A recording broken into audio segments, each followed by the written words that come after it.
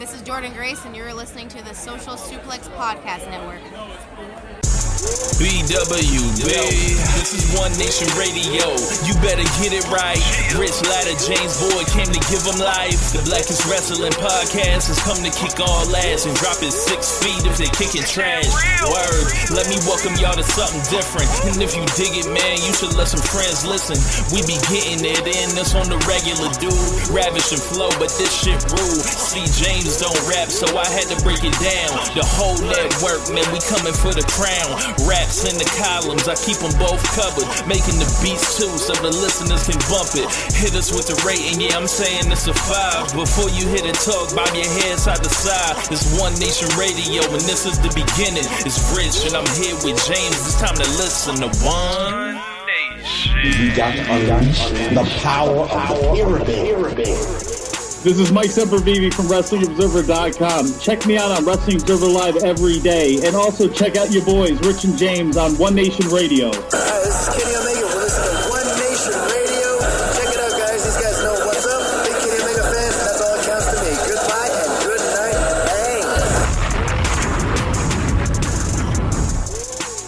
Bang. Welcome to the May 5th edition of One Nation Radio. It is Cinco de Mayo. James, what's going on, man? Not too much, man. Just watched a lot of good wrestling over the week. It kind of rejuvenated me, so I'm in a good mood right now. Yeah, man. I caught a couple things. I watched some of the big matches from Dontaku. We're going to talk a little bit about that.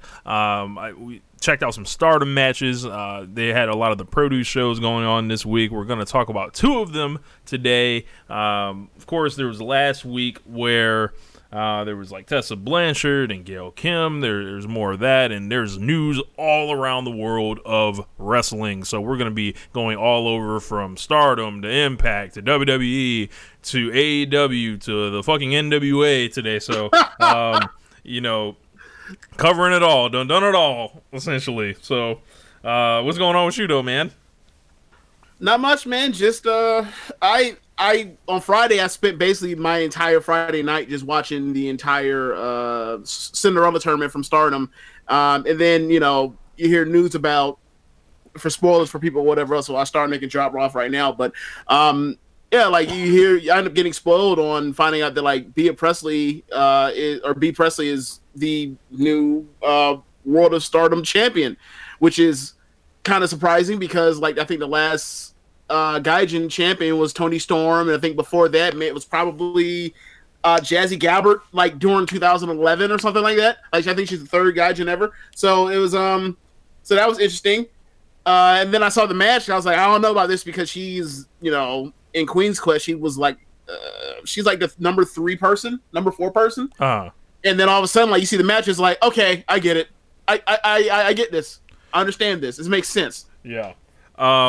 So yeah, I guess I've been working really hard on my music channel pretty much throughout like the last week. I've been in a real zone, making a bunch of like head nodders, as they say, and so make sure you guys are subscribed on there. It's like you can type in Rich Latta Music, you'll see it. It's like a blue and yellow logo. But yeah, man, lots of it. I when I wasn't working on music and all that, wrestling has been alive as ever, essentially, with the stories and the news and all surrounding that. But we're gonna get to a thing we closed, I want to say 2 weeks ago. We were wondering about what the fuck was going on with Daniel Bryan, and he has been cleared, thankfully. The rumors are, and if you follow the history of WWE's reporting and how they handle injuries, this feels like it was a concussion, and they didn't want anyone to find out. Yeah, there was speculation about that. I mean, maybe not. Who knows? But I honestly think they should completely get out of the game of disclosing injuries. It's like, what's the point? Just say person X injured and then don't disclose anything. So then you have to worry about speculation on what it is possible. Like, we are not. This isn't like the NFL or NBA or Major League Baseball where you disclose injuries so that like the gambling public can can gamble accordingly. Like, there is no reason for us to know. So I think it'd be best for them just to get out of that entire game altogether. Yeah, I was very worried, but I'm glad that is all cleared up, and Daniel Bryan should be returning to TV this week. They definitely could use him. I don't know like who he picks up feuding with. Maybe they do a tag team with him and Rowan at the moment while he's outside the title picture. Maybe he gets added back in the title picture. Maybe he's on Raw. Yeah, we never know. Maybe he's on 205 Live. Maybe he's on NXT. Maybe he's in NXT UK. We never know with this company. So, yeah, man. Yeah, I just wanted to make a quick mention. Daniel Bryan is cleared. Everybody can kind of just relax. Wrestlers will get hurt. They will get concussions. There's no such thing as a safe cigarette. Yeah. So, and it's been this long, like he had essentially a full year of clean health before he got any type of like, nick up or anything. So I can live with that. I don't know. Cause look, I saw the match against Shelton Benjamin where they literally headbutted each other off of the top rope on accident. I saw a few other things in his matches. Like I'm skeptical. Oh my God, I am a skeptic at believing that this is his first concussive blow, or even his first sub-concussive blow since coming back to wrestling. There's just no way to protect yourself against this situation. Now, he's doing a lot of stuff to try to, I almost said prophylactively, preventatively. Yeah, yes. I almost said presentative. I can't speak right now. I'm sorry, but I just can't. I can't find words. I don't know what are those. But yeah, he's doing things on the front end to try to combat whatever might pop up. But something's gonna pop up eventually because it's pro wrestling. Right. I have no transition here, so I'm just going to get into the next topic. So, up next, Jon Moxley in the video. We talked about it briefly when the news broke on One Nation Radio on Lords of Pain Tuesdays. I took my victory lap over people that said he was done, James specifically, and several other It's a Work motherfuckers. But people just need to cut the shit at this point, James. This is absolutely... I don't know what they even get out of saying something like, well, man, that was a little too well produced. WWE must have paid for that. Do these people not know you can probably shoot something like that on your iPhone if you really wanted to? I don't know, man. Video production is, not everybody's has an eye for that sort of thing. Pretty much the only thing you can kind of tell when it comes to the quality of video production is when it's bad. So... or really cheap, so that's kind of why people probably jump to those conclusions or whatever else. And then these people are contributing poison. Can you not cut me off so I can finish my point? Damn, my fault. And there's also the fact that people that are just flat out denial that anybody that's making $1 million a year will want to leave WWE due to unhappiness. They figure they put themselves in their position thinking I'm unhappy, and people say that money doesn't buy you happiness. Well, I would love to be a person that's hollow on the inside while also in the 1%. I understand that, but that's not, it's over. He's not built that way, and whatever. Now my question for this, as far as it's over, right? I believe that he is done with WWE for now. Do you think now? Are you a person that believes he'll never come back? Because I think he's going to come back eventually. I have no idea. Okay. All I know right now is that it's over. The Shield is finished. It's a wrap.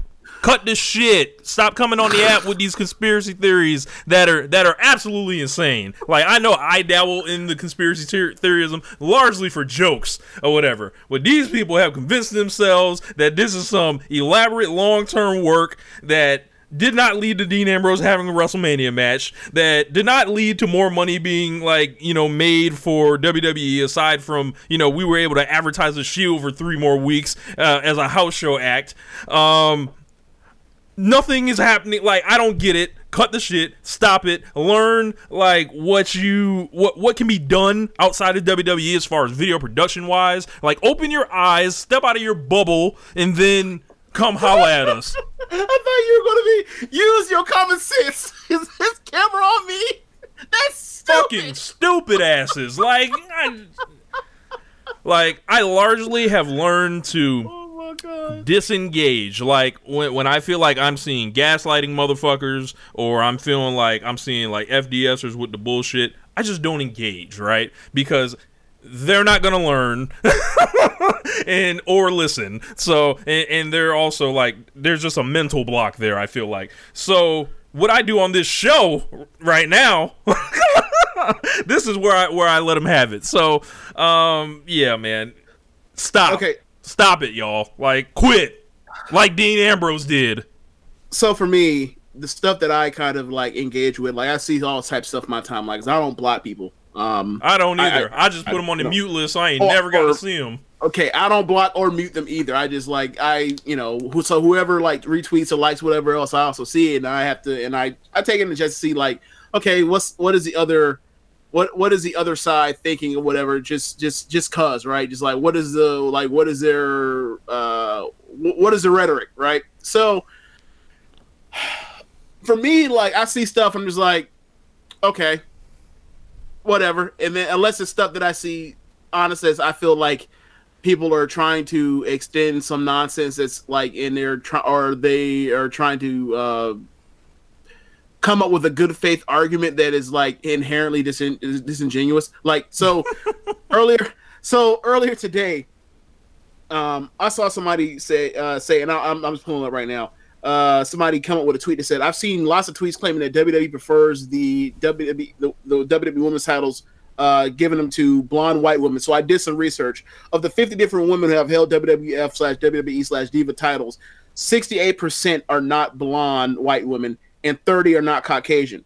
So this person hopped their ass on the internet to try to say that there is no issue with how WWE books their wrestlers, or hires their wrestlers, or promotes their wrestlers, or assigns wins and losses in the issue of the women's division in regards to race, while saying that 32% of the women that have ever held titles are blonde white women, but 30% of the women that aren't white. That means Asian, that means black, that means Latina, that means whatever else you can be. Like, and they really thought that they made this as a way to explain that like it's not an issue. And I thought to myself, all right, well, let me just Google the percentage of blonde white women in America. It's 5%. Then I was like, well, it is the World Wrestling Federation, so let's try the world. It's 2%. So what you're saying is that they are 16 times more likely than they should be to win the title. So it's like, these are your numbers. I'm not spinning your numbers against you. These are your own numbers, and this is what you came up with. So it's like, yikes. And like, honestly, I'm on Twitter, you know me, like, I'm mostly on there to just follow people and use it as a newspaper to just read whatever and see commentary or whatever, to see whatever is up there. And then I saw that and I was like, okay, this one has my attention because on his face, like, this is just so disingenuous. Yeah, it's like, I just retweeted you, flame on them. I'm just sick of the bullshit. So, but yeah, moving on to something a little bit more happy. This is going to be the first ever segment about Stardom on this show, and I know James is boiling with anticipation and happiness. So, let's hear it. Hold on, wait. Just on the front end, for people that have had to suffer through me basically spamming them online in thread messages. I did not ask Rich to do this. I did not say we need to have a segment on Stardom wrestling. This is just something that he saw some match. He said, let's talk about it, and he decided to go with this. I'm not producing the show. I didn't come up with the music. This is all his decision. He is the one that has the doll right now and is recording from his laptop. So this is on him. But I can tell you, I am overjoyed that we're doing this. Well, so, I'm thinking about what's good for the show. Like I put out the video like with the samples where I talked about the difference between looping and chopping samples. I'm like, I don't give a fuck. I want the end result. Like I don't care if you loop that shit. I don't care if you chop it in a million pieces. Figure it out. What sounds best? So with that being said, on to Rossi Ogawa's Stardom Pro Wrestling.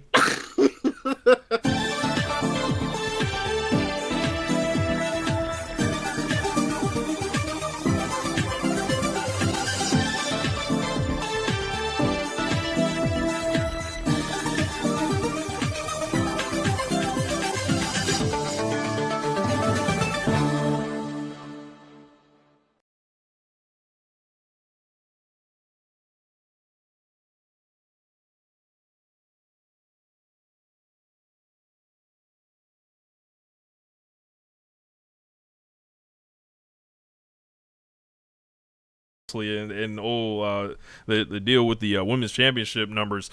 So I watched two matches. You recommended the Hazuki and Starlight Kid match, and then of course we mentioned earlier the Bea Priestley and Kagetsu match, Battle of Queen's Quest and Oedo Tai there. Yep. Where do you want to begin? Well, let's so let's start with the Kagetsu and Bea Priestley match.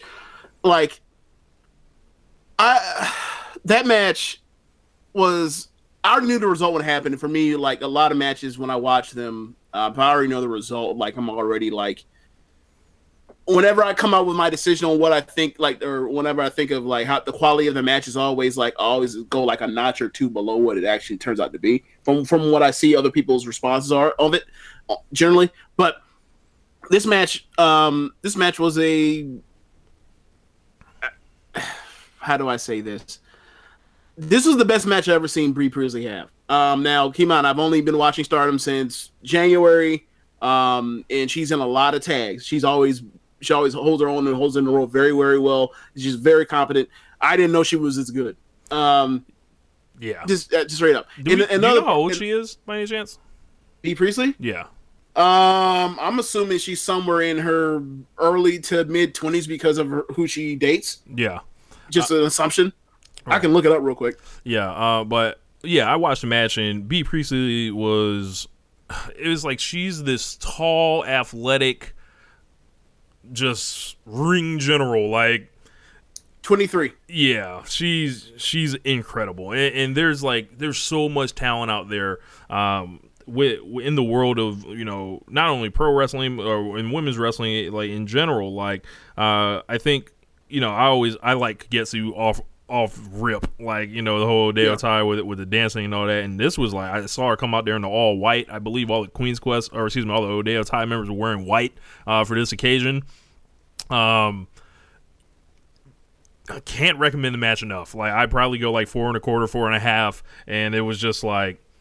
I don't know the storylines of everything and all that, but just if you want to hop in and there's no bullshit, it's like the crowd into the match, even though it's quiet for a lot of it, right? You can't measure the sound for the engagement, I feel like there. And there's no commentators to get in the way. It's straightforward, it's easy, and they're going for it. And yeah, and the thing that like watching the just to backtrack, just to watch when I watched the Cinderella tournament on Friday, like the thing that I appreciate about their matches in general, because I watched enough of it, like they're very low on is very tuned to mat wrestling, chain wrestling, rope running, strikes. And then your finisher, and it's very simple and straightforward. And then they also like one thing I like is the fact that their psychology is they don't sit in rest holds. Like if they're going to put you on the mat and to go to submission, it's submission that you believe could end the match. It's not just I slap on a rear chin lock and just sit there. Yeah. Like it is. For example, in the and we'll get to it, the match in the high speed match, like Hazuki puts or hits. Starlight Kid with a gigantic, huge backbreaker, and then she slaps on his bully choke and then leans back on it, almost like similar to the Captain's Hook from Brian Kendrick, except she's rearing back on it because she just injured her back. And you look at all the tape that was on Kagetsu's neck during this title match, and like she has a bad neck, and B is just constantly targeting the neck. Like she drops kicks to the back of the neck, she drops elbows to the back of the neck when she has her in like a has both her arms clasped between her legs and whatever else. And she just basically targeted her back over and over and over. And the thing with Kagetsu is because she's my first, in a way, similar way when I talked to you about like when I first watched New Japan, unless I have like a fondness for like Okada, Tanahashi, Nakamura, Ibushi, Kushida, is that like these were like the people that were at the top of the card when I started to watch. I have a fondness for them, and like these were like the guys. So for Kagetsu, I've seen her in title defenses, whether it was like someone like Jungle Kiona or someone like she even gave Hazuki a title shot, and she always was a person that took your best shot, and then when you like she was on the ropes, she hits you with the mist, yes, and then she hits you with the mist, and she hits her 450 splash, and you're done. When she kicked out, I was like, oh, this is okay. I get it now. Like I get it. Like the game plan was B is going to isolate her neck because she sees all the tape on her neck, and she was on the ropes, had her reeling, and then ref bump, spit the miss. What is it? The fire carry slam, the ocean deal. Joint. I believe she's renamed it. I don't know. I don't recall what she renamed it to, but it's the old Manami Toyota finish. Oh no, I'm not. Yeah, but I'm talking about Kagetsu. Kagetsu's whole thing was, I'm on the ropes again, rope bump or ref bump, split the miss, put you in the fireman's carry, drop you, and then hit my 450 splash and get you out of there. But she kicked out, and then she goes for it again. Like, all right, well, I'm just gonna hit it again, and then she gets up there, and then B climbs up behind her. They fight on top turnbuckle. Then B basically overpowers her with strikes to the back of her head on the neck. And then she ends up doing that, that drop, that double stomp, and then she picks her up and hits her with her that cyclone finisher, and it was over. It was like great match, and I get it. And in the way it was, most of the match was kind of surprising because throughout the match she was literally beating the hell out of Kagetsu. Kagetsu was not someone that gets her ass whooped often. Yeah, I saw it like in the early stages of the match. I was like, wow. So I know Kagetsu's kind of like the heel or whatever, but she's like smaller. She's getting sympathy, and B was just beating her ass like for a lot of the match. But yeah, B Priestley's the new champion with the red belt in Stardom, and she cut an interesting promo where she said she is moving to Japan in June. A lot of people think she's going to AEW. I believe she is announced for July in AEW. But she's got like her whole thing now. She's calling herself the Top Gaijin. It's on a shirt. I'm considering purchasing it. But it's on her kick pass too. Yes, and I love stuff like that. And where she ends up, I feel like she'll be in Stardom for a little bit, like at least because I mean her advertised match in AEW isn't until July 13th, and then I would assume the television would start sometime in the fall, so she's got plenty of time to spend like the summer there. Yeah. And also, given who we think is all going to be on AEW, like she only has to fly in from time to time. She doesn't have to come in and, spend, multiple weeks here or all that sort of thing. And who knows how long her full-time run is with Stardom, but like you look at what happened with the winner of the Cinderella tournament, you look at the winner of this match, and you look at also who got announced as being a full-time member in the Odio Tai show or the next night with Miyagi. It's like all these people like have all basically like been people that were like doing tours or people that were more or less in everything but all in, and then all of a sudden like they get that tracksuit saying that like I am actually a full-time member now, and it's like, oh, that's why you want to stand and run a tournament. Oh, that's why you're now the new World of Stardom champion. Like, oh, like it's the Western, especially with B, like it's the Western expansion. Oh man, that's exactly what's going on. It's the Western expansion. Like I remember listening to a History of Stardom podcast from I believe it's Wrestling Omakase from Voice of Wrestling, and they mentioned that like the Cinderella tournament winner, this spoiler for anyone that's listening, just drop out for a few seconds. Arisa Oshiki, she was at one point when she was younger, she came in around the same class as Mayu Iwatani, and she was clearly being positioned to be the person that got the spot that eventually Mayu, climbed to getting, but she left off to go do other stuff, and then she's back now. You mean ring announcer Mayu Iwatani? Oh, yes, I guess ring announcer Mayu Iwatani. Yes, it's funny how they keep her around like while she's trying to like rehab her knee or whatever else. It's funny how like they still like she still feels obligated, and they still like we're gonna find any way to put you on the show, put you on the camera, but yeah, like you look at it and you see like, okay, like they're in this Hannah, for example, when she got it's pretty much she went full time, and then literally weeks later they just like, all right, let's do this faction match where like there's 5 factions now and one must be dropped. And then it's exactly what they did. Like they cut Jan and they said, Jungle, you're now, in this Tokyo Cyber Squad. Like it seems like what's happening is all these people are becoming full-time members, and like they're getting stuff because of it, because of the commitment level, and that's just cool. Yeah. Then another match that you showed me was Hazuki, who is the high speed champion, yes, against Starlight Kid. This is my first time seeing Starlight Kid. Was she on the show? Did they bring her to New York? No, she was not on the show because she is like 16 years old. Yes, okay, that's why they didn't bring minors, so like that's why Azumi wasn't there either. I'm halfway convinced that we should invest in masks, James, like the Stardom style masks, and whenever hopefully they do a show next year in Tampa, we can be ready to participate. Wow. If they come to Tampa, yeah, I hope they do. Yeah. Now this was one of the great sub 5-minute matches of all time. Flat out, there's no other way to spin it. Constant action, no rest holds, a million pinning combinations. Savage Steamboat, eat your heart out. It was just like, yo, I can get with that. Like, like I saw it. Rich Latta's Pro Wrestling. Yes, like I saw it today, and I was like, wow. And then I was like, I'm just gonna tell Rich to watch it. I'm not even gonna say nothing. I'm not even gonna give him like, is it good? Is it great? I'm like, hey man, check this out. And then you were like, yeah, that's it. And I was like, yeah, I thought so too.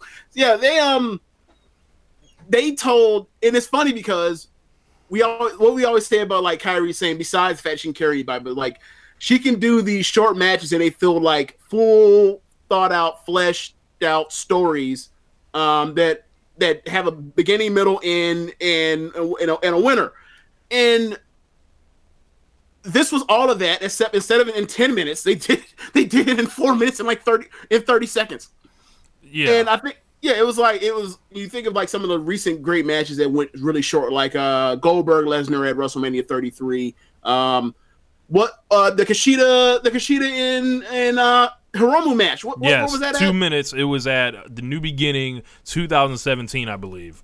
Yeah, like it's so hard to get a match like that level. I mean, and then there's also the it probably didn't go 5. It probably went longer than 5 minutes. So probably it went 7 minutes or something like that. But like that Dijakovic and Keith Lee match from NXT about a month ago, or maybe 5-6 weeks ago. But it's very rare to find a match that have all of that in it. Like that much like creativity, imagination, good wrestling, striking, selling, psychology, pace, and all of that, and the look of somebody being done, like at the end, like fuck, like you saw a definitive winner, like there was no mistaking what was going on there. You mentioned the Voice of Wrestling guys. I do want to give them a shout out for shout me out over on their show this week, and and Jeremy as well, and all the Social Suplex clique. So what's up, the Voice of Wrestling, Joe and Rich? Yeah. But another great match. I guess that'll wrap it up for our stardom portion. But looking forward to watching more and more and more. Like if I can ever carve out more time, because it's like I'm watching 5 hours of WWE a week that I don't know if I can continue doing. So Look, the best part is like you had like the two matches we just described, and then like you also had freaking Dontaku. And I didn't even watch all of Dontaku. I only saw the main event the first night between Dragon Lee and Ishimori. So like you were telling me that you think the Evil and the Ishii match was better, and you think that Okada and Sonata knocked it out of the park again. So it's like, yes, it's like, yo, this is why I like watching wrestling. This is what it's supposed to feel like. Like this is, this one is what makes you a fan and all that. But another match that made me feel like, damn, I'm watching great wrestling was Tessa Blanchard and Gail Kim at the Slammiversary show last week. We've seen the story a million times. Generation versus generation, the old greatest versus the new greatest, and this was poetic. This was incredible. This was like the show for me. I caught the last 3 matches, and the Brian Cage match couldn't touch this. The main event was different in its own like kind of way. Obviously, it was like a car crash or whatever. But as far as like looking for pro wrestling, 1 versus 1, regular rules, like Tessa Blanchard is moving high up the list right now because, I don't know the status of Sasha Banks right now. And Gail Kim looks like she needs to unretire, quit the bullshit, and do another run. So, like, did you catch this match, James? Yeah, I saw it I saw it maybe like an hour or so ago. Yeah, like, how many women that aren't in WWE that are American are there any that are that you know of that are American wrestlers, female women wrestlers that aren't in WWE right now that are better than Tessa? Because I can't think of one. I don't think you can come out there and say better. You have to say like as good or less than. Like, I'm just saying, like, is there somebody I'm just forgetting though? Because obviously there's a bunch of wrestlers out there, there's a bunch of talent out there. Like, am I forgetting anyone? Because I don't want to forget nobody, but like Tessa's like, when you're talking about somebody that knows who they are as a wrestler, already at this age, they're overflowing with swag, even though she's prone to overacting sometimes, right? But she's so not a good fast. promo either yet. Yeah, she's not a good promo. She's so fast, she's so aggressive. It's like the heat turns up when Tessa Blanchard wrestles. Like you know what you're seeing. Yeah, like her striking and her force and like her intensity are just like, I don't give a damn what happens in the situation. At some point in time, we have to get a Tessa versus Charlotte match, like at some big spot, some big pay-per-view, and let them go fucking nuts and burn the damn arena down, because those two look like they're perfectly built to wrestle each other as far as their intensity, their physicality in the ring, that they both bring to it in a way that like you don't really see that against their like modern contemporaries. Like you go back and you watch that Ronda match with Charlotte at Survivor Series, and you see how like she like maws her face, and it's not even like she's trying to do it. It's almost like I'm finally in here with somebody that, like, I feel like I can't break if I try too hard, Charlotte. And like Tessa definitely feel like, you watch Tessa wrestle, like she definitely feels like she's on that same similar vein of like she's working with somebody and it looks great, but it feels almost like she's all like, you can imagine that she's also holding back at the same time that she would break one of these small women. Yeah. And I think I was having a conversation with Jeremy yesterday, and I was saying that I like the fact that Tessa Blanchard's in Impact. Like, she can still go all around the world, because she can still build her brand, like, as being the person until, because, you look at who they're pushing in WWE, there might not be room for you right now. So wait it out, become as big as you can be, and eventually you're gonna jump to a higher level, whether it's AEW, whether it's like who already has the inroad with her because she was on All In, or the WWE eventually to do that match and that built-in handed to you on a silver platter storyline with Charlotte, and then bring back Tully and Rick, and then figure it all out and be like, some people thought Tully was better than Rick, that are out there. I don't look. Yeah. I'm not one of those people, but I'm sure they're out there. So yeah, you're right about that, because there is something about being like, it's one thing to be one of the top people outside of one of the majors or whatever you want to call it. It's another thing to be like the number one and not like the clear cut one. Is like who's the one that immediately comes to mind when you talk about American indie wrestling amongst the women. For me, it's Tessa. Like, I mean, unless you want to say that like being an Impact means that she's not independent, I would say okay, sure. But like I also saw her in Shimmer just a month ago, so like. She's not exclusively signed to them, so like she can get around and do what she needs to do, and like she can build that legend. Like I don't know if and when she she comes up across a Nicole Savoy or how many times they've done it in the past, but like at this point in stage in both their careers, I'd love to see that. Right. Now we talk about like the talent of like Mercedes Martinez. Yeah, Jesus, Mercedes, can you imagine how good that match would be? Yes. Yes, I could. Shouts out to Mercedes Martinez. Just a damn tough ass match. Just like them beating the hell out, slapping the hell out of each other. That'd be awesome. Yeah. All the talent. I'm gonna have to get on Google and see if that exists. I'm sure it does. It has to. Yeah, it has to. You're right. So I want to see the 2019 though. Yeah, correct. So all the talent we were talking about, like, made me start thinking about like WWE and how they position the women's wrestlers there, and to put it politely, the disparity from the bottom of the division to the top of the division and how often they have to interact with each other. Mm-hmm. I think it's an issue in WWE that they still aren't pushing them hard enough, and I think they are still lacking in talent in a lot of areas. Like they have one like main roster teacher, and it's Natalya, right? And everyone can't wrestle her, right? There's no one. Wait. So like, just hold on, just put it on pause. So you mean like teacher is like basically like almost like how we always say that Braun Strowman went to Mark Henry and Big Show and Kane big man camp, right? And so like basically Natty's the one that has to show everyone the ropes when they get there. To the main roster. That's not like someone that's not like a person with like a bunch of matches in their past and worked like Shimmer, Stardom, Pro Wrestling Eve all around the world, that sort of thing. You mean? Right. And, okay. And they gotcha. it seems like they don't let Mickie James assume that role at all. Like she's just old or whatever. And I'm glad you brought up the Strowman thing because we were talking about Nia like in our group chat the other day, and I was like, well, Nia. She came out like, and we talked about it here on this show, like her and Strowman started at the same time. She jumped out faster, right? But there was less room for her to go because she was already kind of a finished product because there's no one really for her to learn from, like on the main roster. Like she's not going to get to go to Kane, Big Show, Mark Henry, Big Woman camp or whatever. Like there's no one for her to learn from. Like she's going to eventually have to be the teacher or whatever, which is like, do you want Nia Jax being the teacher? And the thing is like, it's a combo of them not pushing the women hard enough, I think. They have the women to push. Choosing not to push them as hard as they could.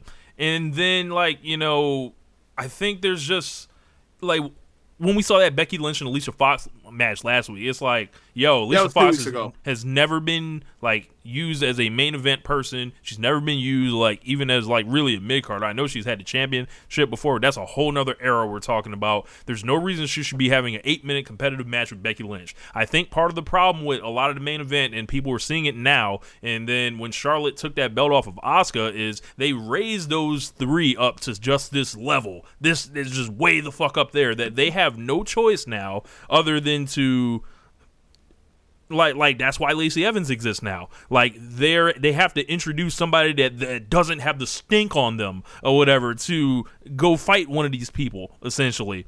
And I think everyone else is pretty much scarred, and you have to do massive amounts of rebuilding with them. You have to either put them in a position that it won't warrant.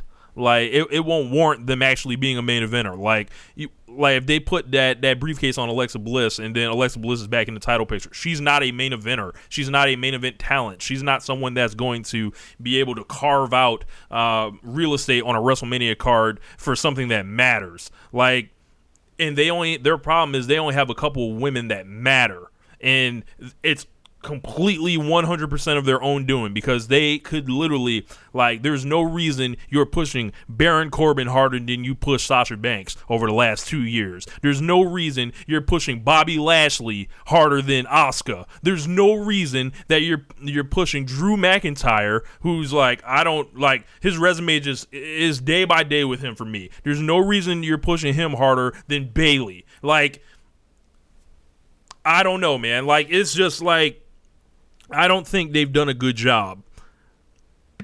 They haven't. And the reason why is because they still look at the women's division like as an ancillary thing in a novelty act similar to that of tag team wrestling. And we all know that Vince is never giving a solitary fuck about the tag team division as far as something that you push and promote on par with, you know, even the Intercontinental title or the U.S. title or the main, especially the main titles. Like, if the idea is that you have the women's divisions, tag divisions, and the men's singles divisions, and you are trying to push them all as things that are on equally recognizable and respectable footing, then you're going to need a mid card. And you say you want the mid, like you say you joke, make all the jokes in the world about like there are no main eventers in the men's single division. They're all mid carders, and like you can make that joke if you want to, but there's a mid card division and is relatively deep between both brands.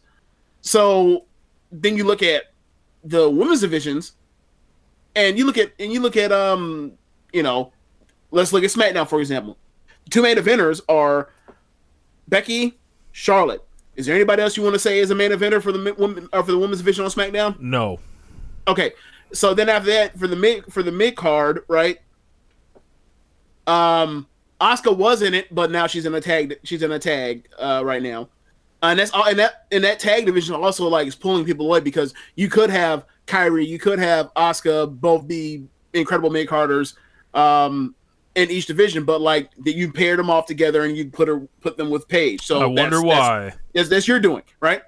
So then after that, you have Bayley, who has to build her credibility back after what happened with the tag thing blowing up. I'm trying to think who else. Ember, who has never gotten a fair shake, but is one of the most talented women, and someone that, even though she's not a good promo, is someone that you can. That's someone that should be having Paige with her, not Kyrie in Asuka. All you gotta do is subtitle them and let them just cuss you out in Japanese. And we've seen that plenty of times with Asuka when she fires up and yells out at people. We in feel Japanese, the energy. The crowd is into that. They like the tone is universal. We don't need that. But that's what they decide to do. So those are consequences of decisions you make. So then you look at the Raw on the other end, right? You got Becky for now. I mean, because of the way she's been pushed historically, you have to say Alexa is a main eventer. But in theory, she's not. Like, when put into practice, she's not.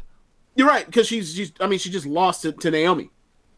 You're right. In theory, she isn't, but I'm saying, like, if there's somebody that you can say, all right, we do some rehab on this person for, let's say, a month, 6 weeks, we can get them back to a level where they think that person should be at the top of the women's division, or one of the people that, or a main event status should be one of them.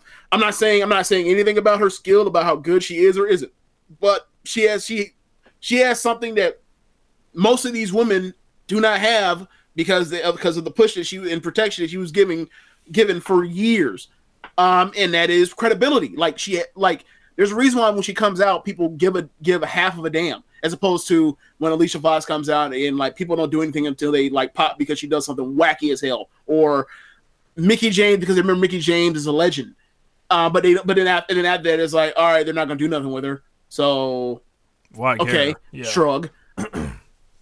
Right. Like, and then Ember, you look at around Evolution time last year, she actually, like, the crowd was into her and they wanted to see it in a similar way to like right before Survivor Series when people wanted to see Asuka, and that they never capitalized on that, and it just is what it is. And unfortunately, she also got hurt, so they also, like, whether or not they want to push her, you can't get pushed while you're hurt unless you're like Austin, right? So, so they're not gonna put you on TV unless you're, unless they see you as a Roman Reigns type or a top star, where they want to keep tabs on you. Don't forget, like, this star is coming back. Don't you forget? Like, they treat it like when Kerry was gonna come back for world class.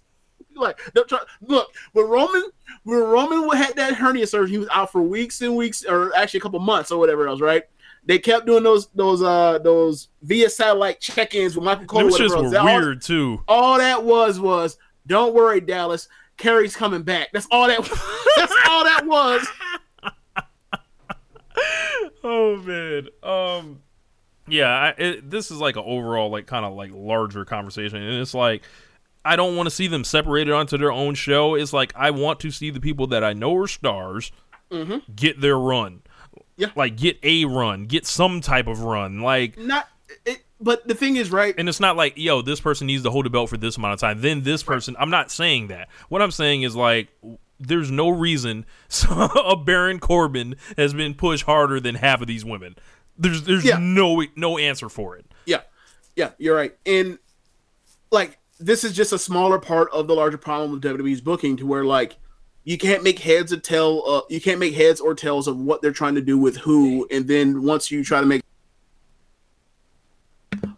sense of what's going on next, or like who was going to get billed, all of a sudden something nonsensical happens, and you're like, well, wait, they weren't even trying to do that. They were just doing shit, or they changed their minds. So it's like, it causes you to care less and just like glaze over like they're and make you think like everybody's been ruined. Like, look what they're doing with Roman. They brought Roman back. They brought Roman back to have a 10-minute match with at WrestleMania with Drew McIntyre. Then they immediately have him feud with Shane. Who the fuck would want to see the top star feud with Shane? And, you know, not me. Like, so, like, and that's your top guy. And then if you would say, well, no, that's not the top guy. The top guy is actually Lesnar, because Lesnar was a champion and star. They gave him go-away heat last year trying to get Roman Reigns over. Yeah. You know what I mean? Like, this is all stuff. And, like, you know, a lot of the fan base feels like the perception is now the reality, because they pushed the perception, you know, on screen. So now people like, well, look, they're also, like, this, you know, affirms your confirmation bias. So now people like, yeah, it's definitely, he don't give a shit. He only tries when he wants to. And yeah, like, he's given us more of an effort to, you know, give a shit in title matches lately or whatever else. But that still don't kill the fact that, like, he shows his ass up. He does absolutely nothing. He bounces around as Heyman, like, comes up with the 40th contrived promo to try to get you to care about Brock Lesnar fighting somebody. Yeah. And then he has a match, and there's always it's never a normal match where someone just wins, someone loses. It's always someone either gets squashed, there's something screwy with the finish.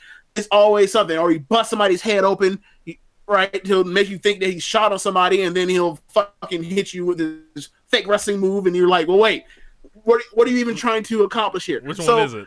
So yeah, so like, so my point is, like, if you can screw up with your top guys, then like everything below that also is going to struggle and feel like even less meaningful. So, like, when we talk about how, you know, they can't do that with people they consider as their top stars or whatever else that they protect.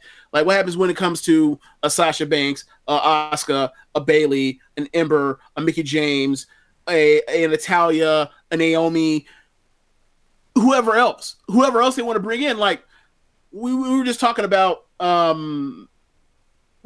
Tessa, and we also mentioned Mercedes Martinez, and we also mentioned Nicole Savoy. And you always think, like, why the hell? They're, you know, some of them they've all been in the Mae Young Classic. They all know these people, right? Like, you know, there's been talk about Tessa's previous attitude issues or whatever else, but like, that talent is the kind of talent that you'll deal with some of that headache or whatever else, because she's so talented, right?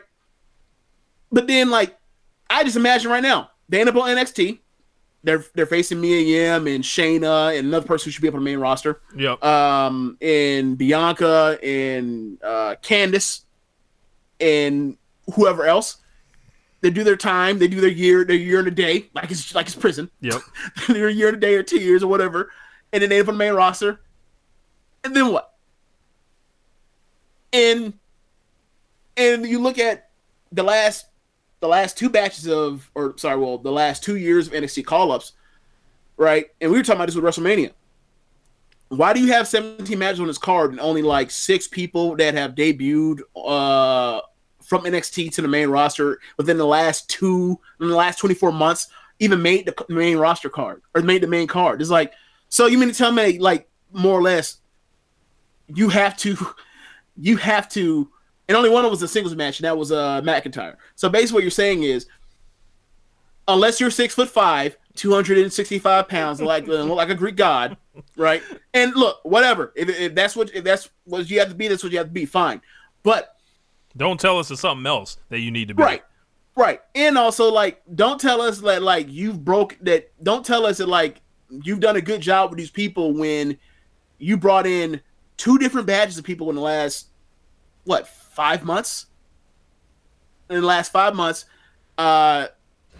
or let's even go back to the whole 2 years thing again. Like, you brought in all these people. You mean to tell me you struck out with basically 3 groups of people over 2 years, and you've already like, oh, we can't build somebody, and have them ready to go in 2 years. It takes 2 years to build up to that. It's like bullshit. Like, I saw how fast you built Finn Balor, and then he got hurt, and then like you said, fuck him, but he was made in one day.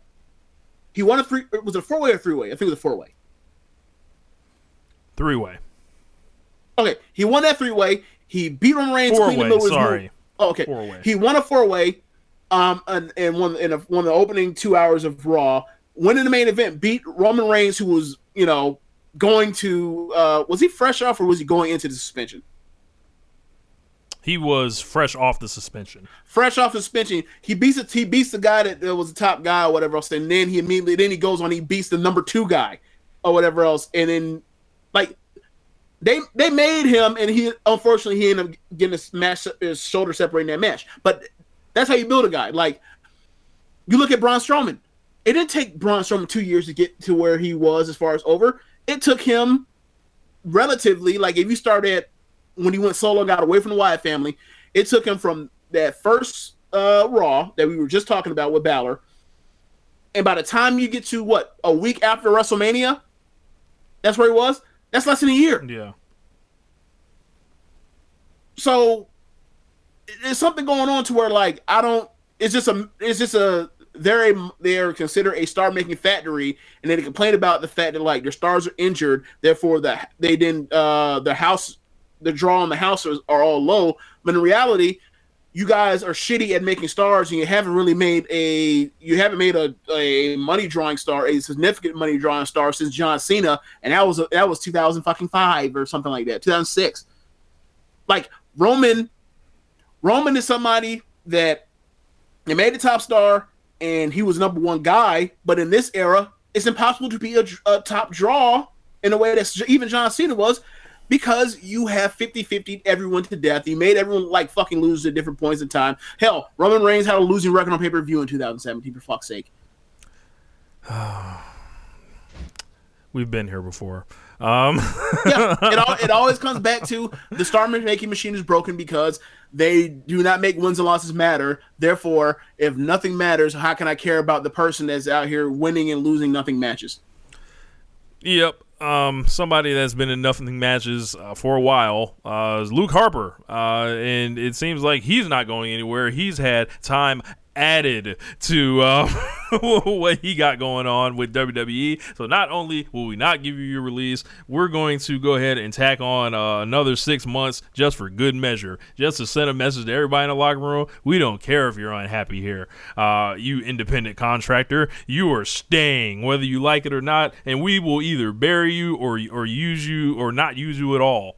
So with Luke Harper, it's like, yo, like, he basically told Vince in writing, like Vince McMahon in writing told Luke that he's not going to release him.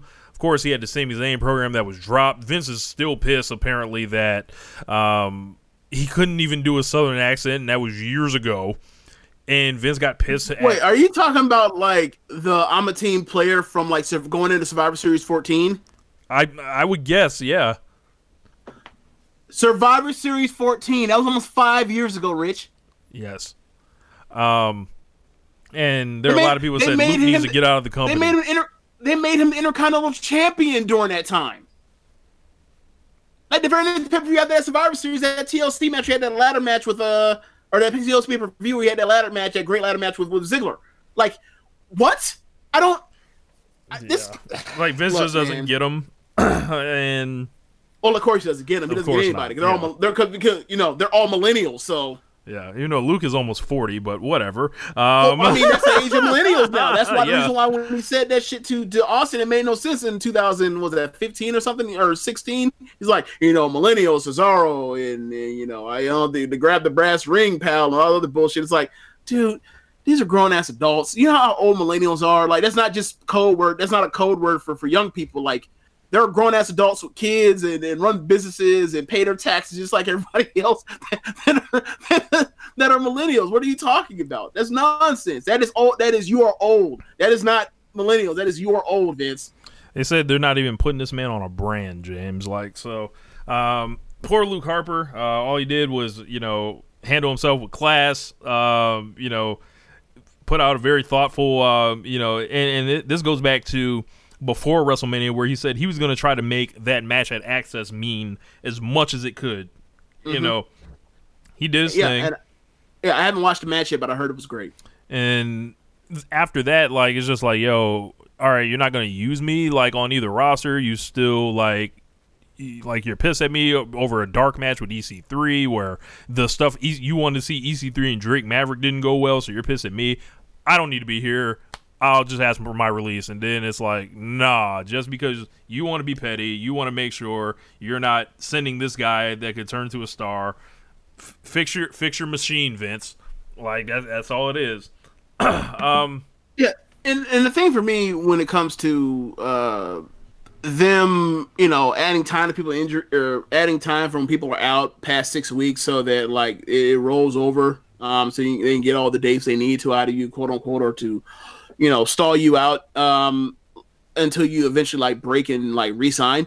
Like, I understand the game theory on that, but there is a sunk cost in that, and the sunk cost is the fact that like people are going to think of y'all in a bad light from a PR standpoint. And I'm not necessarily, it's not definitely not on par with the Saudi Arabia stuff, but like there's been a lot of noise, especially since after that positive ass WrestleMania we had all the all the kumbaya finishes and shit that like Sasha's they completely like, I don't know, they completely said we're gonna fuck you over against Sasha, and Sasha said I think I'm good on that. And then you have Luke Harper when like he was geared up for something else, and they said nah, like we're gonna stall you out yet again, and and then you end up with, and I'm not even saying these people that are supposed to be like the top, going to be like the next Steve Austins or whatever, but like these are people that can that help the quality of the product because of how talented they are, regardless. So like the more, there's no such thing as we always talk about like in football, you can never have too many pass rushers, you can never have too many cover corners, you can never have too many running backs. In baseball, you can never have too much pitching. Like, you could never have too many good wrestlers. It's impossible. It's literally impossible to have too many good wrestlers. Right? So, like, when you decide, like, we're just going to not use this person, it's like, I mean, yikes. But Hold'em's like, I mean, cool, but, like, you could make use out of them by, like, taking them to NXT UK or taking them to NXT and just beating the piss out of them in like, great matches and let the other people try to get over and let them, use them get over. Like, they're kind of doing that with Cash Zona when they rented him out to UK as well. So I don't like, you can make use of these people to benefit like what you're trying to do. Like, and that's, but then again, wins, losses don't matter. So maybe they see that as, well, it don't matter. Just send their ass home. Yep. And let them collect their downside and put their ass on the ice for the rest of their life. And it's like, that is, I understand the game theory of that, but you're always gonna come off looking like the bad guy. And they don't want to be the bad guy promotion, James. That's the thing. But it's like Allegedly, allegedly, yeah. Unless like Bret Hart decides to mention like Vince McMahon's name during a fucking Hall of Fame speech, then it's like you get cussed out and shit, and allegedly fired, or somebody quits because they're tired of Vince's shit. Yeah. So something else going on. Lio Rush. We did a long segment over on our LOP show. So pretty much just to follow that up, there's been like Lio himself has apparently he's turned down a contract. I guess it may be $300,000 a year because I figured there's no way that it's $300,000 for 5 years because that would be insane. He did a interview. That'd be less than what he's probably already making. Right. He did a interview with Fightful, which is like crazy because WWE does not allow their wrestlers to do these type of things. And I'm just wondering, like, who's gonna like just test it? Like, if you want to get out of there, what will you do to ensure that you can do it? And talking to the wrestling journalists, that's a good way to go about it. Yeah, well, my thing is like if you're trying to get fired, right, and you talk about permission, like, all right, like let's say you weren't quote unquote authorized to do it, like, and you said, well, fuck them, I'm done. I want to get fired, or I want to try to get fired, or I want to, show them I'm not a pusher or whatever else. Like, you do an interview, what they're gonna be like? Well, WWE didn't give me access to you. Fuck out of here. They're gonna run the story or whatever happened. So I don't know about like, I don't know, like, did WWE actually quote unquote give him permission to get an interview, or did he just like on his own to say, "Fucking, I'm sick of this. I'm just gonna give out my side of the story." From what I gather, Lio named Fightful in his initial series of tweets, and right. What happened was Fightful reached out to him like, "Hey, let's make this right. Like, don't be like slandering our name." And I guess they just got access. I don't know anything about WWE granting any permission. Okay, so another reason why I brought it up is because, like, apparently when they brought up, when I read the article about him doing the sit down or the call and interview with SAP or whatever else, he mentioned that like he did reach out to Lio Rush before he printed what he printed, and he never he never got back to him, or it was a no comment situation. So it's like, he did the lead work on the front end, and then like for him to get called a liar or whatever else after, or people are printing fabrications, and it's like, well, I actually went to you for you to clear this up on the front end, and then you decided not to do it for whatever reason, and whatever reason is like, that's on you. Like, if WWE doesn't let you and you don't, or WWE tells you not to and then you don't want to, it doesn't mean that I have to hold my information. I just say that I reached out, you ain't say shit, so I ran with it. Right. So then he comes back again and like, I need clarification on these comments. Like, well, you know how much easier this would have worked if you just went on the front end and did this? Like, maybe this was the last straw. I don't know. Leo's talking about he's been like, he's not making the money that he should be making, and there's a deal where he's not getting merch checks for the Lashley's shirts. He's paying his own rental for 5 days in a hotel while not making the money. We had Mark Henry going at Lio Rush and telling him like, you make enough money to do whatever. Like, it's your spending that needs to change and all this stuff. And it's just like the stuff Mark Henry's been saying, like, and I've been sending it to you in private threads for a while, is sounding real bad and on a lot of different situations that would get him called names in normal situations. Yikes. So the thing that's funny for me is this dude like lived the life on the indies. So like for you to tell me that all of a sudden like his spending habits are out of control, I find that hard to believe, because like them dudes be like sleeping in the same beds as each other, like to make towns and shit on the indies. So sorry, I ain't believing that shit. Like the quote Uncle Chad Butler, I ain't believing that shit. So I'm the same thing as you. Like all of a sudden he got WWE, and then all of a sudden like he decided to like like also, I just got a check from Stanford. I woke up in a new Bugatti. Come on now, like you expect to believe that? I don't know, man. Like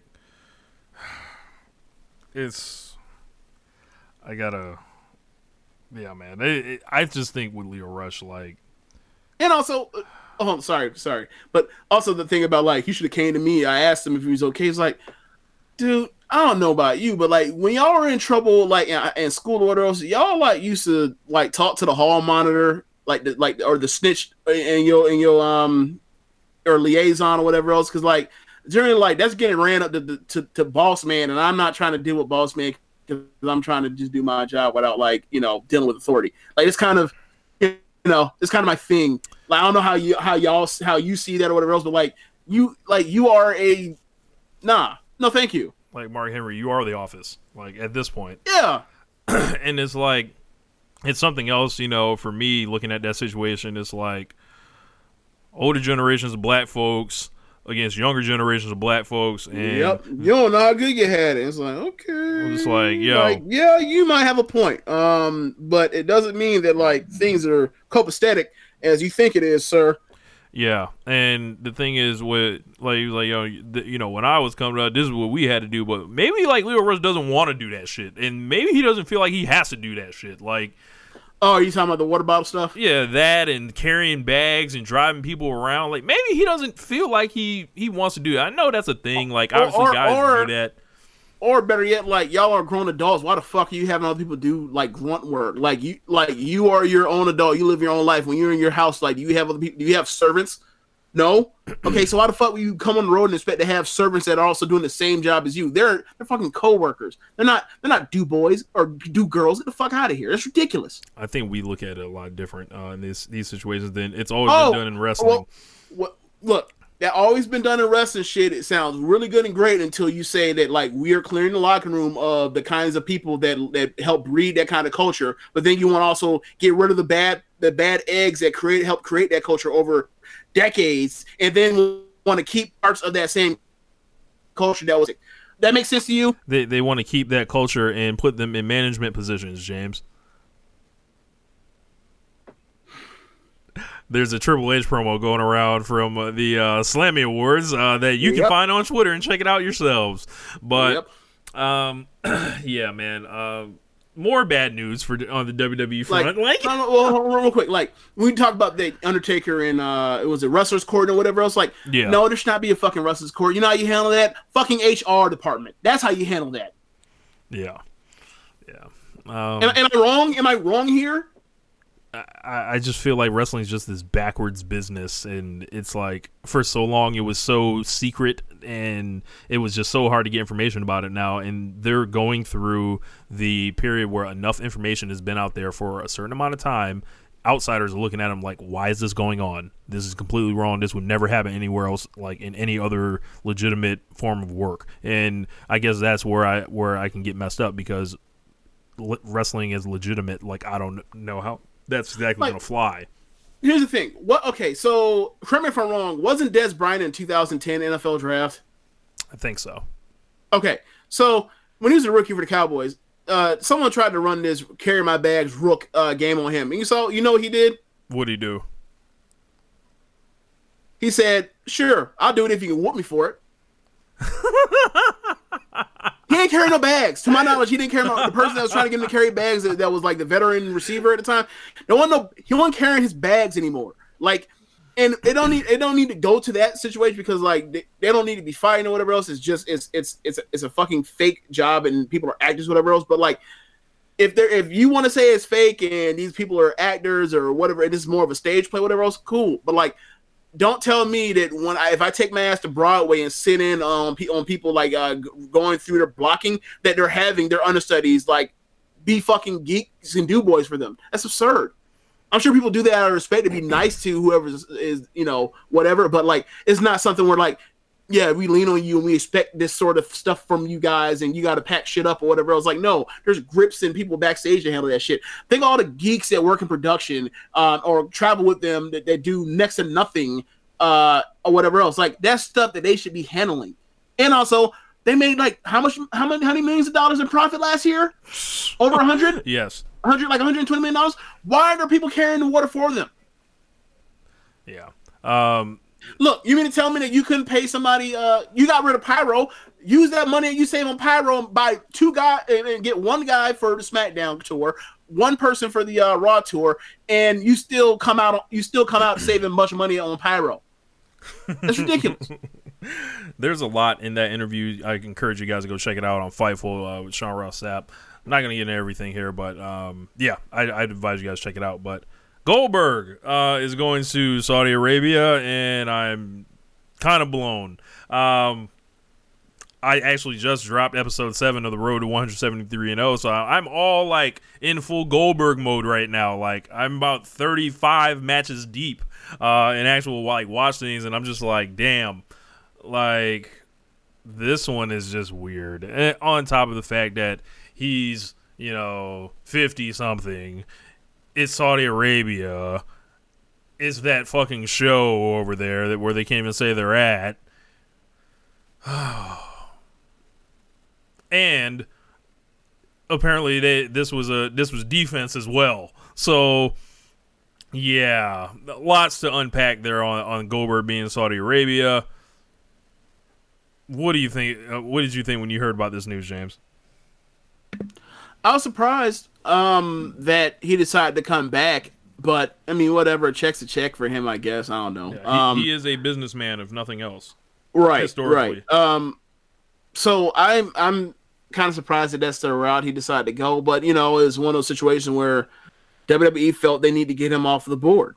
So you bring him in to do something like that, which is appropriate for like that sort of thing, which is kind of like when you were talking about the proliferation of and the bloat with all of the the part-timers, whatever else, that you were like, yeah, like anything goes on these, Saudi Arabia or Australian shows, whatever else, because it's like, let them have their matches there, let them get the fuck away from WrestleMania to where we can try to minimize the impact of, the bloat of all of the main roster people, the part-time people taken away from the main roster's ability to shine. You only need 1, 2, maybe even 3 of those guys. You don't need 6 or 7 like last year or this year's WrestleMania, where you have a retirement match with Angle. You have Cena going out there to whoop Elias' ass for the 2nd WrestleMania in a row. You have Batista versus Triple H, and you have Brock Lesnar parachuting in. You also have Shane. That's 6. In the year before, where it was more or less the same people every single year, and it's kind of been like that since WrestleMania 32, more or less. So, and last year I actually had those Undertaker, and then this year we had Undertaker after WrestleMania. So yeah, like it makes sense that like you move Goldberg off to that or whatever else, but it's like it's kind of thing of. You're kind of surprised that Goldberg. I mean, I guess you're kind of surprised that Goldberg decided to do this. For me, it's like I never knew what Goldberg's politics were or whatever else. I just know that he's always been a person that's into making money because he's not a mark. So it's like in the same situation where Randy Orton's definitely going to Saudi Arabia. Ain't no fucking doubt he's going to Saudi Arabia. Right. If you had asked me beforehand, be like, would he go to Saudi Arabia? I'd probably be like, yeah, probably. So yeah, I guess my position is kind of from detached from not knowing his politics or whatever else. Mm-hmm. And just knowing the history of him going out to get that money, I figured I kind of would have assumed that's what he would have done. So to me, I'm kind of not as surprised. I don't know. I'm trying to think. What is your personal feeling on it that makes you feel different, though? I guess what I'm kind of asking. I don't know. It's just like you always hear these stories about how charitable Goldberg is and all the work he always does with kids. And I don't know. It's just like, and then like on the double whammy on that was like Mick Foley was saying he would go over there, and now it's like, bro, Foley's like. He's the opposite of Randy Orton. Do you think it's a generational thing? I think it's these dudes see bags falling from the sky right now. That's what I mean. Like Goldberg, Mick Foley, those guys grew up in an era where it's like the job is to make as much money as you possibly can, and if you also can do some bit of good to kind of inspire the future generations with your work or your promos or whatever have you. Cool, but this is a money-making business first and foremost, and you were an independent contractor, as opposed to now it's like, there's so many outlets, there's so much stuff around, like you can write a book, start a podcast, do like a fucking video, do a speaking tour, do like whatever. Yeah, like I think now there are more options for people to actually be able to, and also like there's more awareness now because of social media and proliferation of the internet, where it's like you can get more insight into who exactly you're working for and if you actually want to fuck with them for real. So yeah, I kind of so I think that might be it, and like the more you're into that, and the more you were from that era of get this paper. I feel like you're more or less likely to, not really care that much about where that money comes from or if there's blood on that money or whatever else. Yeah. All money ain't good money. So Roman Reigns is gonna be on Raw this week. Apparently, Brand Split's already taking a dump. Is he for sure? Was it just because I didn't know if that was I heard it was an angle about him going to Raw, but I was like, I don't care because it's like whatever. If he shows up, he shows up. If he doesn't, he doesn't. He said he's gonna be there. Okay. And there's a story going around. I believe Voice of Wrestling had sent it out. It was like they had a house show scheduled in Corbin, Kentucky. Yes, Corbin. What a town name. What's up, Ricky? But apparently it was like low ticket sales, and then all those dudes like they had, they're still out on the road an extra day, and it was like, well, we might as well just bring their ass to Raw. I don't know if this is a function of going to Corbin, Kentucky, or just more of the downtrend of what's going on with WWE right now. Like, what the fuck is this? Yeah, I mean, we'll see. Was that the only show that's been canceled because of low ticket sales? Of late, like the only other shows that I could think of that have been canceled because of low ticket sales was like the India show when Jinder Mahal was the champion, and they when they went from 2 days to one, right? Yeah, and Triple H beat that man. Yes, smart move, Triple H, not laying down. But look. We always talk about Triple H, and he knows he's past his prime, and this and the third or whatever else. Like this man said, "Nah, bro, I'm beating you. I'm beating you." Help the future of the business? Nah, we don't need to help that much. No, not for that dude. Look, just because Vince pushing don't mean that I got to. Look, I run NAC. Have you seen my eye for talent? Okay, then. But yeah, so Roman will be on Raw. Who knows who else will be there from SmackDown? But he says he has some type of storyline. He is holding the Universal Championship in his new avatar on Twitter. So take that for however you want to take it. Moving on, Kenny Omega and Chris Jericho showed up at a show that Cody was advertised for in Georgia, and Kenny he attacked Jericho, jumped out on him, pretty much, returned the favor from, I guess, All In before, and also the press conference when, Jericho just, took it to him off rip, gave him the Dragon Suplex, and I believe he cut a promo as well, but, on to build their match up for Double or Nothing, which I'm very excited about. And then, apparently, Wrestling Dontaku last night, sidetrack, Tomohiro Ishii needs the main event the next Wrestle Kingdom, and I don't give a fuck. I don't care.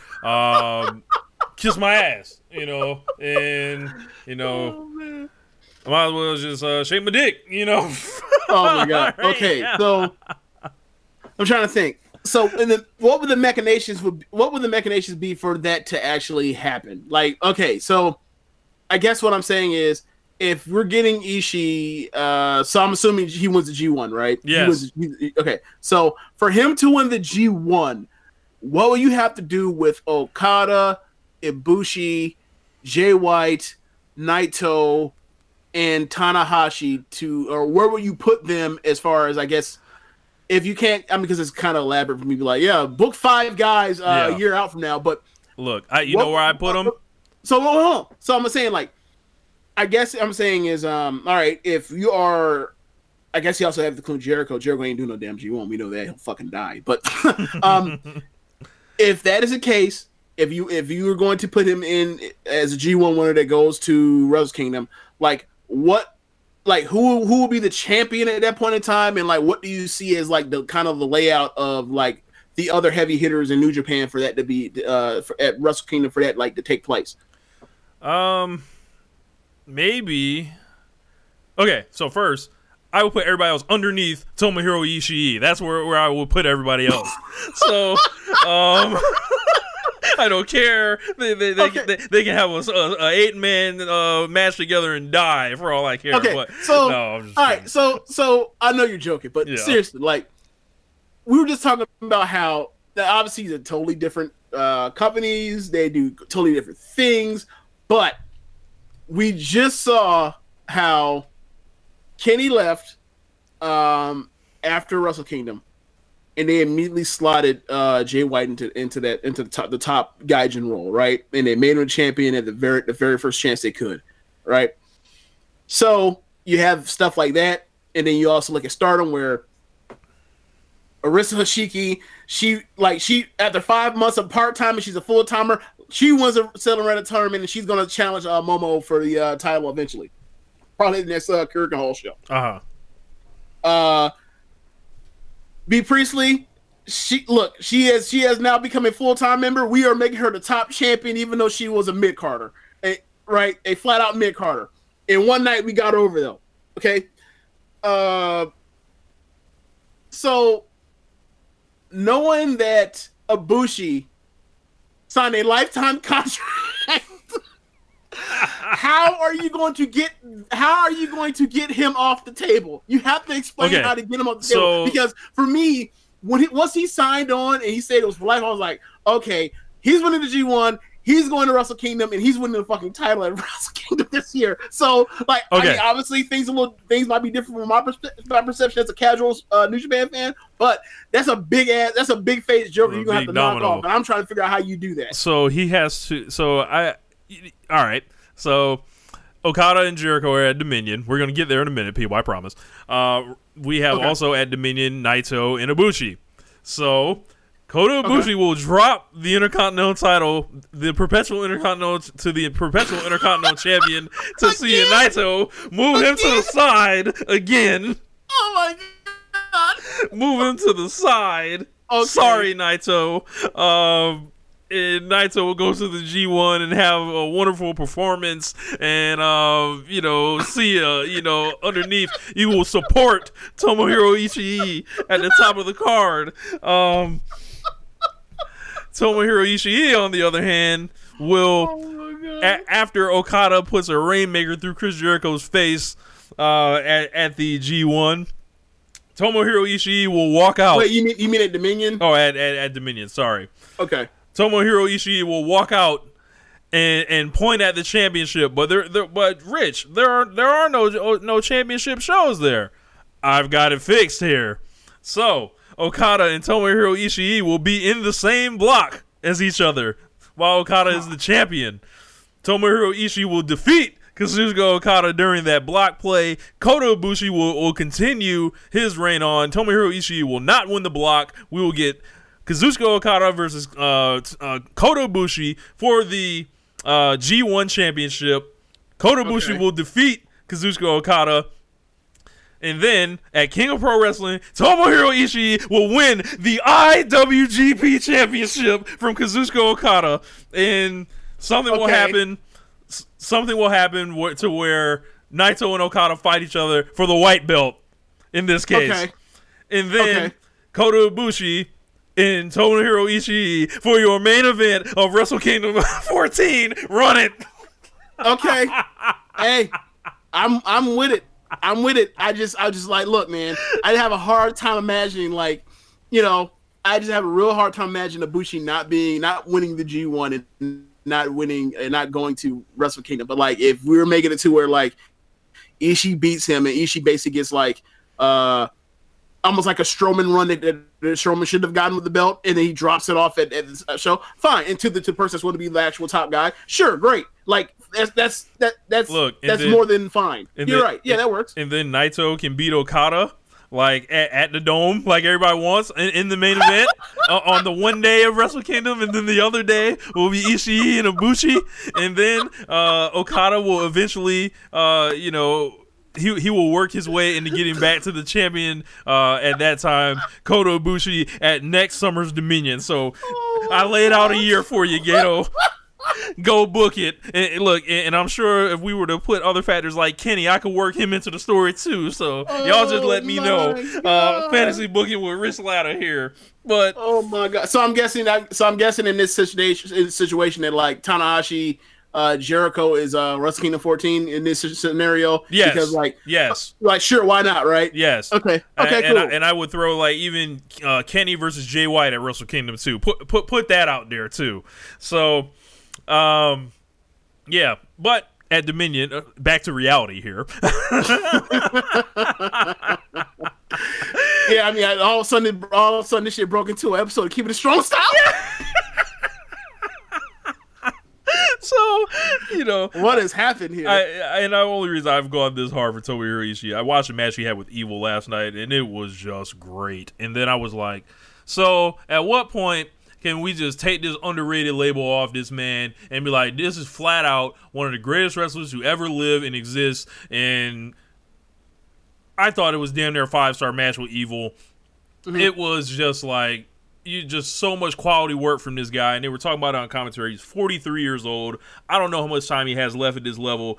And especially when he works the way he works. Jesus. Working the way he works. And it's like, it feels like he can do it forever because everyone that says they wrestle him, they say it's like a night off. It's a walk in the park. It's easy. So there's something that he's doing that he's great at that we haven't figured out. And it looks a lot worse than it is. But keep me in that gray area. I don't need to figure all that out. It looks crazy. It looks like nuts.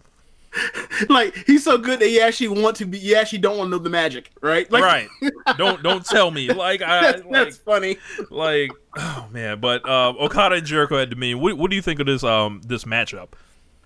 Have you figured out so also with Double or Nothing, have you figured out like how they're going to turn it into a no rules match?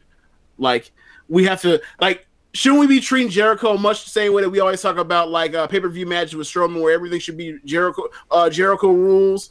It was like, look, man, the rules are there are no rules. You go out there and you go nuts and do whatever you need to do to get this match over. I'm sure trying to wrestle Bret Hart professional wrestling these days, or actually in this case, Kenny Omega professional wrestling these days. That's a lot of athleticism. There's a lot of athleticism and movement to be trying to work around with a dude that's almost 50.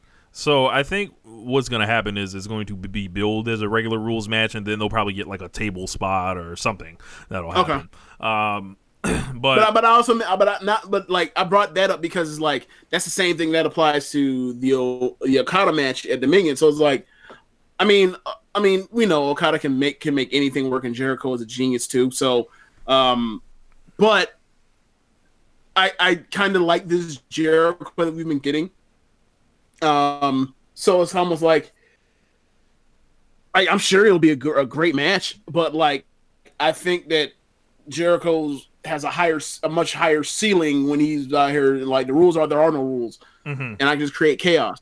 So I'm just wondering if they're like cheating themselves, and really by cheating themselves, I mean cheating us.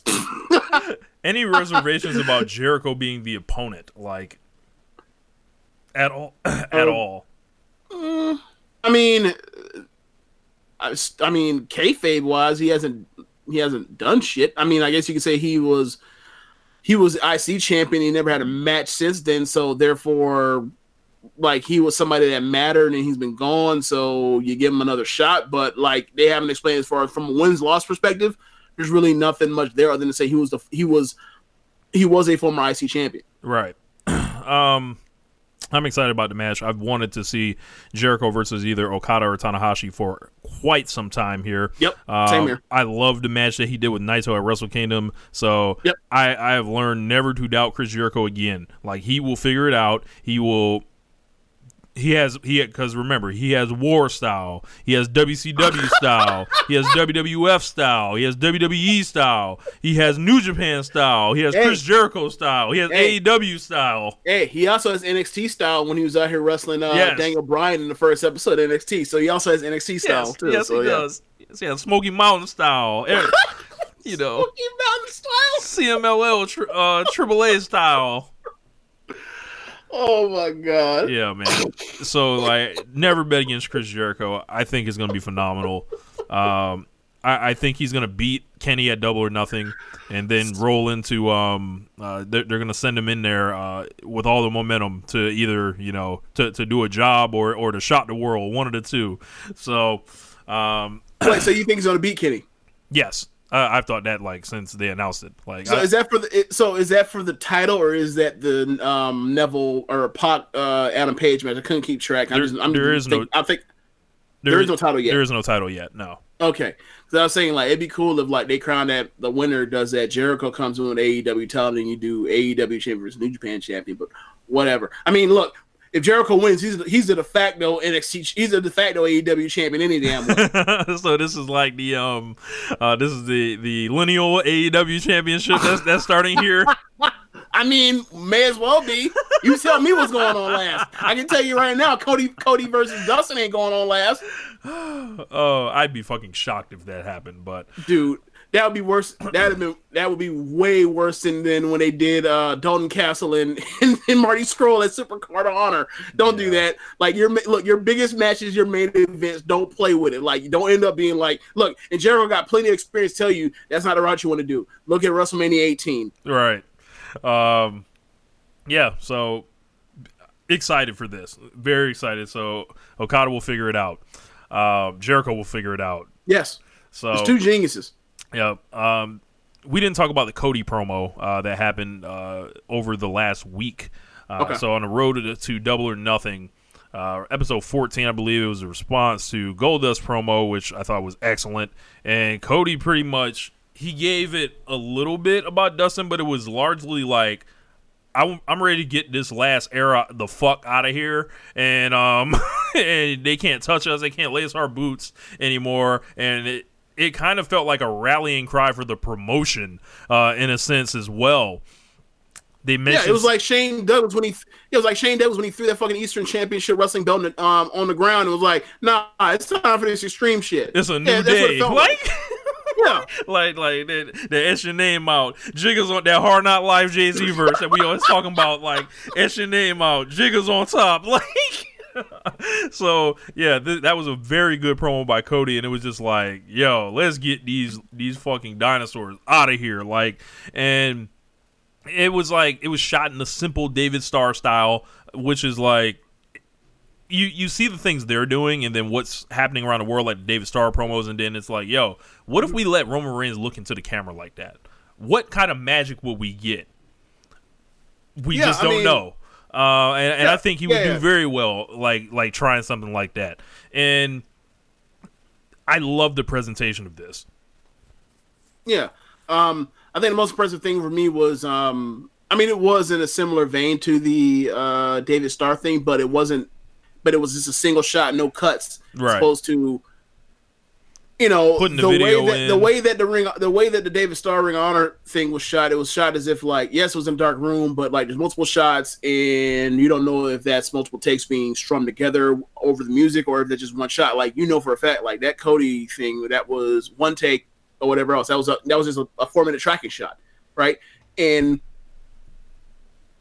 like there were no breaks, there were whatever. I don't know how many times it took him to do that, but it doesn't matter. It's pre-tape, and it's one shot and it immediately grabs you by the neck and says, "Pay attention." So that was awesome. I do like the story he's laying out about like, and it also plays at the time the stuff they tried to do and hint at when they were teasing the stuff between Royal Rumbles or whatever else with Cody and Dustin, where it was like. I almost call him Goldust. I badly want to call him Goldust. Yeah, it is Goldust. Yeah, like, so like all the stuff where they allude to were like, Dustin's the black sheep and brought, more quote unquote disgrace to the family naming and demons and whatever other issues that Dustin's had over his career. Yeah. As far as disgracing the Rose, the Rose family name and then talked about like one person is the prodigal son, the other one is really the black sheep, and I know who I am. Like I thought it was like, interesting. Now, it's almost like do you remember? Was it What was the game disc record when he's rapping over Hustler's Ambition? Was that 140? Was that 120 or 240? That was 120, I believe. 240 was the Spider Joke joint. Right. Okay. So remember, like, while all that whole like Game versus G-Unit thing was going on, Game was like, if Aftermath was a family, they didn't have a mother, I'd be Dre's newborn. You'd be the jealous older brother. Cody is flat out saying, I am the newborn. You are the jealous older brother. And I was like, okay. I mean, I am between Dustin's thing where I was like, I don't know where they're headed with this, and then with Cody like bringing it to the front with both of their perspectives is like, I'm into this match in a way that I was never into it when you were like saying it needs to be a WrestleMania match for years. Over the years when we were just watching WWE. So like from that perspective, like they're off to a very good start, and you know, the talk about like, you know, that was almost like a rallying cry of the new era. Like, you know, it's talk about, you know, The Rock and his great promos, whatever else, and comparing it to Punk on the ramp in Vegas. Like, yeah, like that's a good like marker for saying like this is when like the era, like this is like the descent, the line of delineation between like the eras or whatever else. I mean, obviously there's a ruthless aggression and all in the short-lived reality era that turned into whatever the fuck this is, or PG turned reality, whatever the hell it was, post ruthless aggression. But like people have not let go of this fucking attitude era thing, and like all them dudes are 50 now. Yeah. So yeah, it's definitely, you definitely have a point. I mean, he definitely has a point. Now, you know, you are talking about The Rock, so like I'm also like I get it. Like it makes sense to use these certain huge people to like, so it immediately jogs your mind and snaps you into knowing what's going on. But like it also still is The Rock, so like maybe like like damn, bro, like you could use somebody else as another example. Like The Rock was fucking awesome. but like I feel like, look, it's one of those things where it's like, I feel so much of your point that I'm not gonna let that like hang me I'm gonna up. let it rock. Like, the normal way that it was. Like, bro, you tripping, but proceed. Yeah, well, I'd like to see this. You know, so you know, it's gonna be interesting. Like when it comes time for him to wrestle Jericho, if he runs any of this rhetoric back. But I think the thing with Jericho is like he's not married to that time period. Like as much as he was associated with it, like as we clown, but it was like, yo, he's rolled through every major promotion of the last 30 years. Like, like he's Chris Jericho. Like he's something else. Yeah, and that's also why Jericho. Like, once Jericho comes out there like dressed like a clown, like he ain't really playing like the games as far as the back and forth about him being old or whatever. Because like the ultimate, like he's trying to brawl. He's trying to be a nasty, vicious dude as opposed to, you know, like this ain't Y2J no more. And like, yeah, he's dead. And look, ain't no knock with Y2J. Y2J was awesome, but like this, he's out here doing something new right now. So like, I mean, you can't just say he's old because like obviously like that. He also was a part of that era, but he definitely someone that you have to mention in that era. But like, he might quickly divorce himself from that, and then you're kind of like, I mean, obviously they'll talk about it beforehand, but like he could just divorce himself from that and be like, look at me the last couple of years. Did I look like some old fucking relic? Yeah. You know, and then it can move on for something there. Like, there's a lot of interesting stuff that those two can do because those are some, you know, some good, like, wrestling and acting and promo minds. And Jericho's not the guy that people want to throw out here to compare because he's literally like none of the other part-timers and older guys. He's like none of them. He's still great in the ring. His mind is still sharp. His body is, like, falling apart, but the way he works now, it actually suits him better because he doesn't have to be Chris Jericho from 15 years ago. And it's just like, I'm so excited just to see this shit get started because it's like, if this is how it's going to be, it's like, yo, we're turned over to the fucking new era and you can either get with it or whatever. I'm sold. Yeah. Like, yeah, and another part about you mentioned as far as he's not like the other guys is like, it also hurts like WWE's, like the WWE side because like, it wasn't an issue in, like, let's say WrestleMania 28 when it was Undertaker versus Triple H, and then it's Rock in a generation versus generation match, similar to what we just talked about earlier in the show with Tessa versus Gail. Yeah. And like, there's three of those guys on a 4-hour show, and two of them wrestle each other. So that's two matches that involve like the older guard. So it's almost like the old Paul Heyman ECW thing when they brought in Terry Funk. It's like you can have one old legend or whatever. It's like, yeah, there's not one, but there's only three, and it's a 4-hour show as opposed to like it's a 5.5-hour show and there's like 6 or 7 of them depending on the year. And it's like, and they all come in the same exact time, as opposed to like one person pops in at this point, another person pops in at this point. Okay, it kind of keeps it fresh, as opposed to they're all coming in all at the same time, all like, you know, like and they're all coming. Like they're treating it like it's fucking Thanksgiving dinner. Like they're all showing up for the awkward promo where the whole crowd looks at them like, oh Lord, here it comes to set up the bullshit. Yeah, I mean, like it doesn't help the WWE's like schedule is so seems like it's been stuck on repeat for so long. Whereas like, okay, you already know over half the pay-per-views. You already know what over half of the pay-per-views are before they even announce them or going to next year.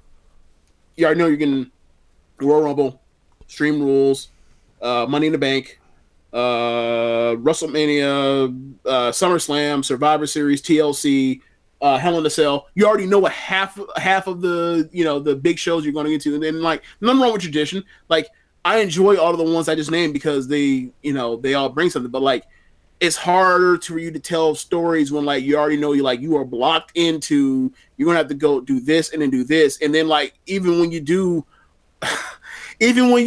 a count out finish between AJ Styles and Samoa Joe at SummerSlam, you can't even get to it in the decisive fucking match in Hell in a Cell. You got to get that to Randy Orton and Jeff Hardy. Like Boy. so like. And I'll say this for the tradition. I'm sorry, I don't know how you got over that, but my point is like there is such a routine. There's literally a routine, and you already know what to expect. And like there's nothing necessarily wrong with that as much as it is like you can mix some of this stuff up or hold things off or push things forward a little bit to like break up the monotony of side. Because it feels like all the pay-per-views I've named, we've had those pay-per-views for like since 2012. It feels like maybe even later than that. Or maybe earlier than that, as far as like you know what you're going to get every single month without fail, and then it's like that also doesn't help the TV feel more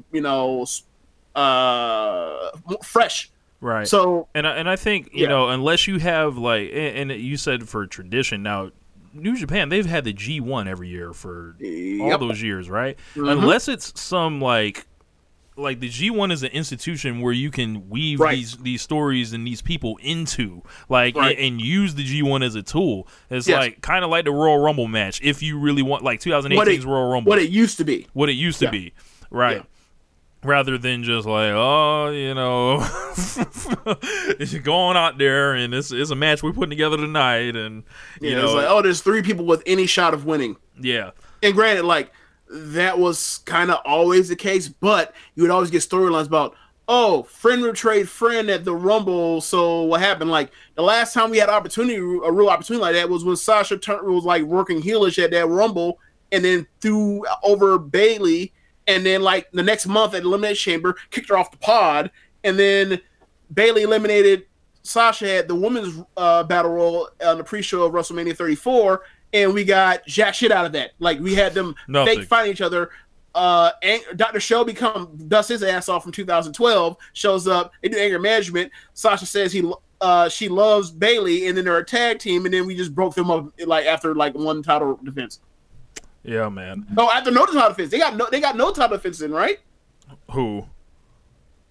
Did they? Okay, what did they do? Elimination Chamber. They won the belt, right? They defended the belt once against who? Nia Jax and Tamina.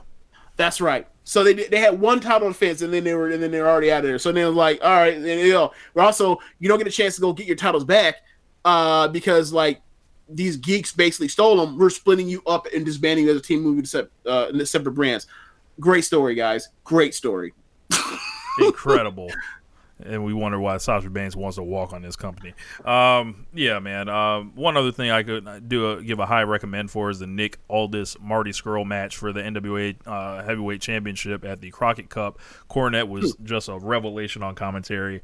Nick Aldis should be being pushed in a major fed somewhere as a upper guy. I don't know where, but if the options are, say if we were to import him to Monday Night Raw, he should definitely be over Corbin, over Lashley, or any of those guys. Like he would be a great opponent for Seth Rollins right now.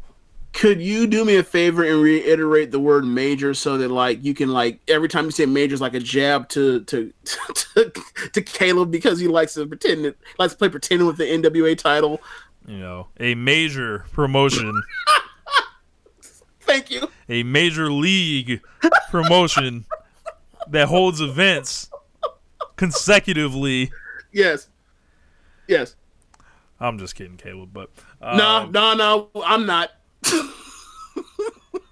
Don't try to back out. Don't try to cut that with baking soda. Nah, stop playing. We trying to do this double turn, James. Like I'm trying to turn babyface. Like I told you I was babyface this year. So, yeah, but that's pretty much gonna wrap the show up.